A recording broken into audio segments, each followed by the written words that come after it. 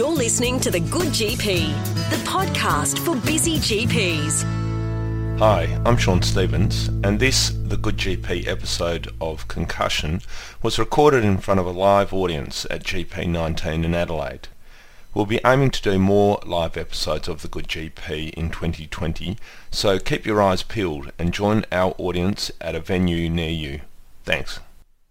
Today I'm interviewing Dr Gill Cowen, who's chair of the RACGP Sport and Exercise Medicine Specific Interest Network, and she's also a committee member for Sports Doctors Australia. For the next 15 minutes or so, Jill and I and Tim and Christina are going to be discussing concussion. Welcome, Jill. Thank you for having me. So let's get straight into it, Jill. Tell us, what's concussion? So concussion is a transient change in brain function, secondary to either a direct or a transmitted mechanical force to the brain.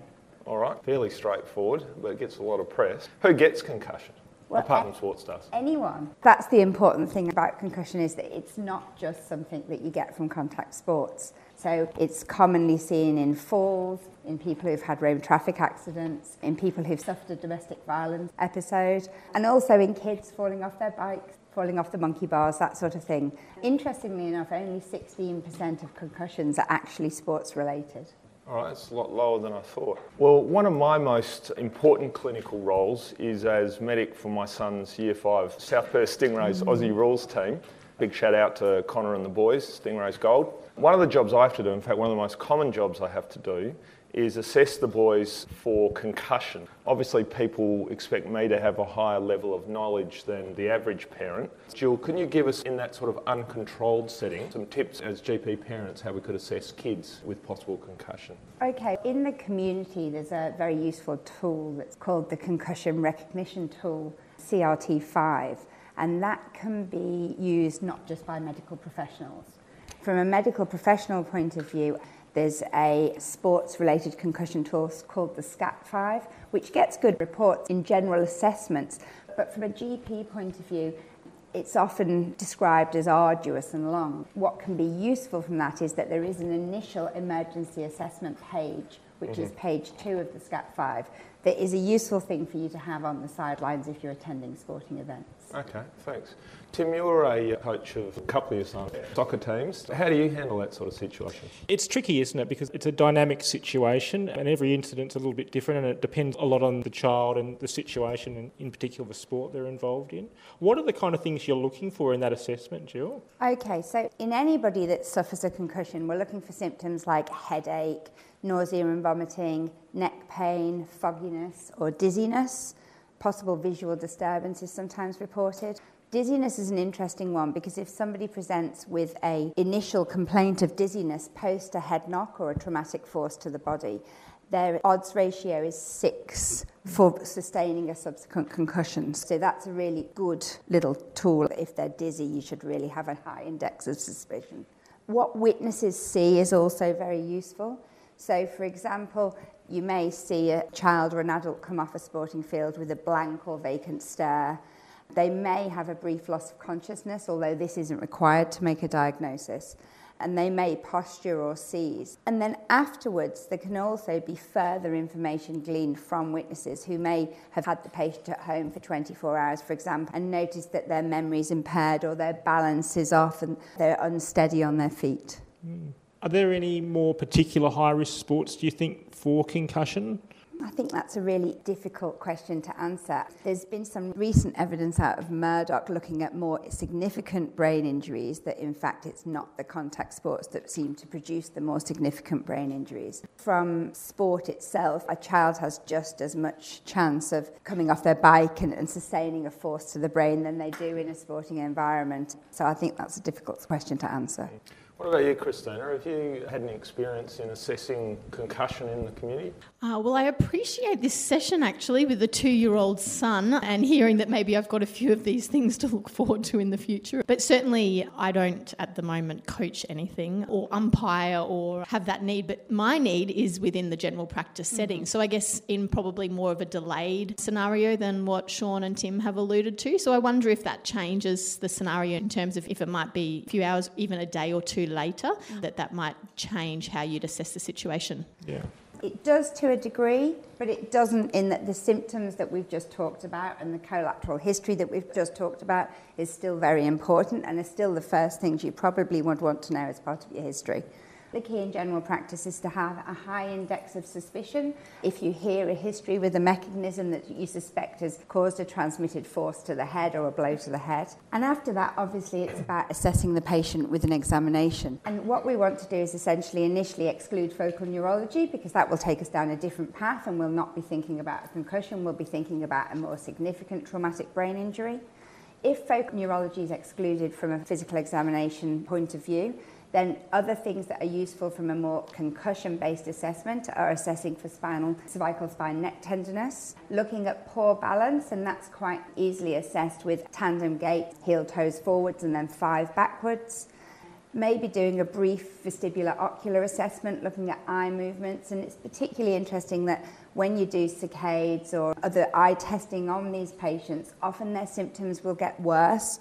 Or if you're following them up subsequently, they may have settled from a symptom point of view, but you can actually re-provoke those symptoms by doing a brief VOMS, for example. Another thing that's becoming more and more apparent in the literature is that often these patients will have dysautonomia and that a baseline tachycardia can potentially highlight that a patient has got a concussion. So I'd ask you to assess their vital signs as well.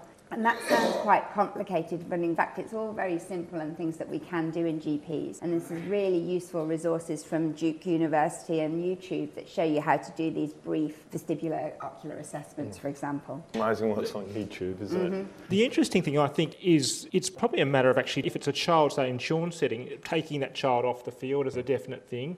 There has been this culture in the past with sports of just getting on with it and getting the player back onto the ground as quickly as possible. And what you're talking about is a much more detailed examination, particularly if you're dealing with children, you're asking them to walk and check their balance and look at their eye movements. You don't want them watching what's going on in the ground around them. And a 5-second glance over the top of a child in the middle of a footy field is just never going to achieve what you need to achieve there. That goes back to the message, which is basically recognise, remove and refer. Yeah. Yeah, the 3 R's. Jill, why is it so important to manage concussion well?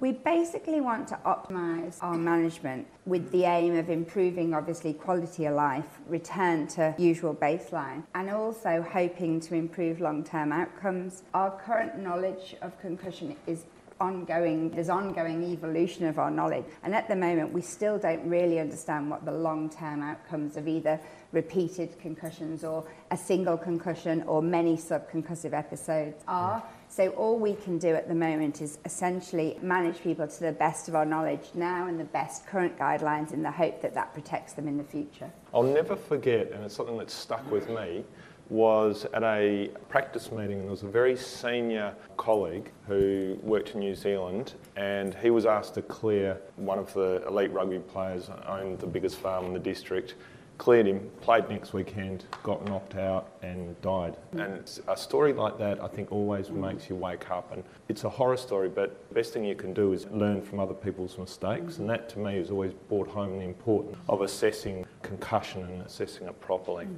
So if we look now at high profile cases, Steve Smith is probably the most recent one. Australia lost the third test because of some doctor ruling out our best bats. Run us through, Jill, what happens there when someone like Steve Smith is in question?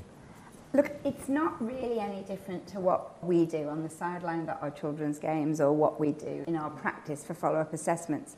I think the great thing about the Steve Smith story was that it actually highlights that concussion has got an evolving nature. And it highlights the importance of why, if we see somebody who's had a potential concussive mechanism, they should be supervised by somebody who's responsible for 24 hours. Because even if they initially appear fine, things may change in that initial period. The other interesting thing about it is the movement of the sports bodies around changing the rules around concussion. So, the interesting thing about Steve Smith was he was actually able to be replaced in the game, which is the first time that it had actually been enacted. My understanding is the English Premier League next year will be introducing the same rules. So in soccer, you can actually be replaced in the game rather than be substituted out. So there's a bit of a changing landscape, and the attitudes around concussion are really changing quite fast. That's right. The NFL in America, it's a big thing because, they use their heads and helmets as battering rams, And there's a big move to get away from that, and people are leaving the sport.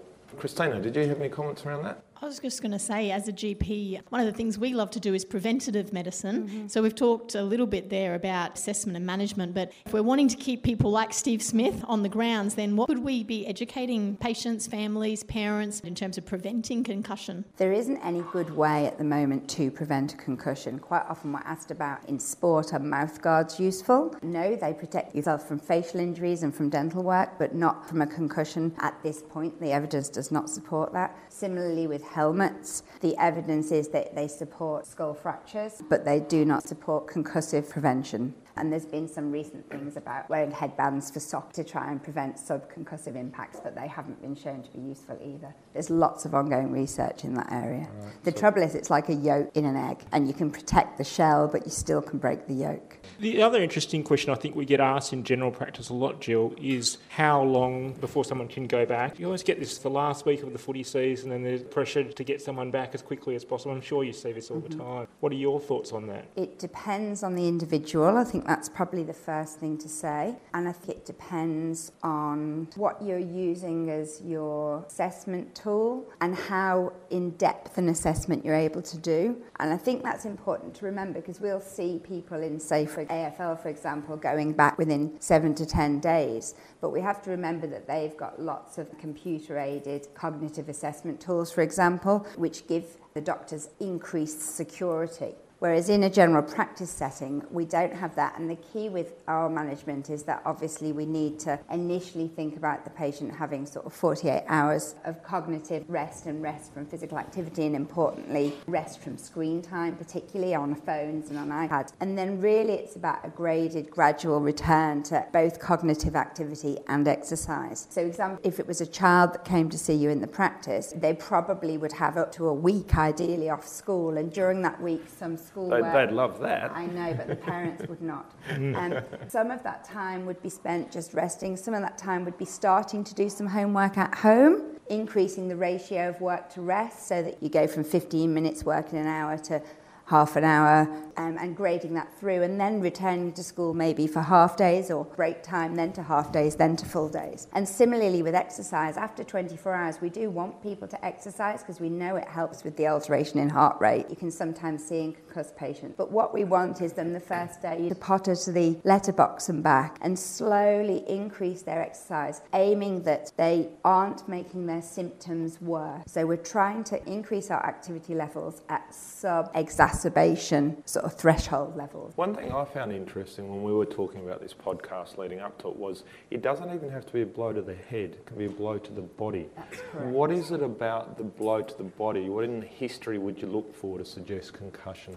So any firm impact to the body can create a transmitted biomechanical force to the head. And importantly, that's why neck tenderness is a good examination finding to take on board, because if somebody's had enough force to their body to create a tender neck whiplash type injury or feeling, then that makes you suspect that they have an increased risk of a concussion too. So are there any investigations we should be performing, or is it all clinical? So no, concussion's a clinical diagnosis. There's no investigations required as long as you haven't got focal neurology, which of course then means you're not looking at a concussive episode. There's lots of research at the moment looking at functional MRIs, looking at cerebral blood flow, looking at biomarkers in the blood, but none of that is available for us as GPs to use on a daily basis. It's all clinical. Some excellent material here. I was wondering if you can give us your 3 take-home messages, and then I'll get a quick wrap-around from the rest of the panel. My 3 take-home messages would be that concussion is a clinical diagnosis and it can be an involving injury, that a graded paced return to cognitive and physical activity is important and helpful, and if in doubt, sit them out. 3 excellent points. Yeah, no, Tim? that's great. Yep. There you go. Said it for all of us. Thank you. Okay. Thanks, Jill. Thanks very much. Thanks, Jill. We might take the opportunity to go to the floor and see if there's any questions out there. Yeah. Does anyone have any questions about concussion for Jill? So where I work, we're encountering quite a significant problem with this, where private schools are putting very strict rules around concussion, basically saying kids can't go back to sport for 4 weeks. Mm-hmm. And what we're seeing there is that patients are coming in to see us as GPs, and the parents are saying you need to clear them and sign that they didn't ever ever have a concussion because we can't allow them to have 4 weeks off school. Do you have any helpful ways to talk the family through that conversation? So my experience is that this is happening in WA as well in the private school system. We're normally a 3-week cut-off, which is what World Rugby has decreed is their cut-off for people under 19, and that's why it's been picked in WA. My assessment is that it should be on an individual basis. We know that in children that a prolonged set of symptoms isn't called until after 28 days. Whereas in older adolescents and in adults, we expect 80 to 90% to have recovered by 10 to 14 days. So we expect in younger children that there's potential for slower recovery, although that's not always the case. So I would proceed as I would with a normal concussion assessment, irrespective of what the school said, and then if I felt that there was a justification that they were fit to return to sport and I had evidence backing that, I'd be happy to write my opinion. It would be between the school and the parent the ultimate decision. At the end of the day, if they're safer to be out longer than they are to be out not long enough. And it's interesting, if you look at the research that's been done in animal models and look at cellular changes post a head impact or a concussive injury, what seems to occur is that the physiology is slower to settle than the symptoms are, so that symptoms improve, but in fact it's possible that the underlying physiology is not back to normal. And I think that's sometimes useful to discuss with parents because they're not aware of that. Will ultimately lead to longer lockout periods, even though at the moment, if you look at consensus statement information in sports related to concussions, there isn't an actual lockout period recommended. Got another question over here.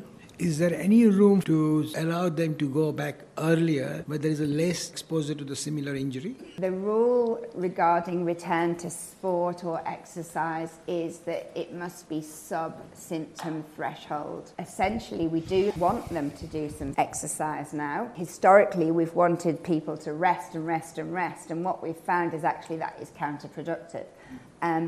From a team sport point of view, I probably wouldn't be so keen. You know, if they're playing rugby, I'm not going to clear them to play a game of netball. I'm more likely to clear them to do non-contact rugby training with, low intensity straight line drills initially and then adding in some ball skills. And the other thing is that I would always insist that they saw me for reassessment before they return to contact training, not just return to full play. But I think that one thing we're missing here is the point that we must remember that it's not just about sport. And we've got to remember that we potentially are seeing people in our rooms who've had, say, a domestic violence episode or a fall off a bike or a monkey bar that maybe we're not thinking about concussion in. I've got one more question. So just quickly following on from that, there's a perception in the community, and my wife and I back in the day when we had kids, we felt that perception that soccer is safer for little kids than rugby. So is there a statistical difference between concussion between soccer and rugby? I can't give you actual figures today. But what I can tell you is there's a lot of research going in subconcussive impacts, and we know that repetitive headering of the ball in training produces recurrent subconcussive impacts where people aren't symptomatic, but we don't know if that potentially causes long-term issues, and that's a lot of the CTE debate goes around is it the 2 concussions somebody had that potentially causes long-term problems, or is it the 500 subconcussive impacts that cause them, and we just don't know. But I think it would be unrealistic to say that soccer isn't within, the boundaries of having risks as well. Yeah. Thank you. Thanks a lot. On that note, I think we might say thank you very much for talking to us, Jill. Excellent.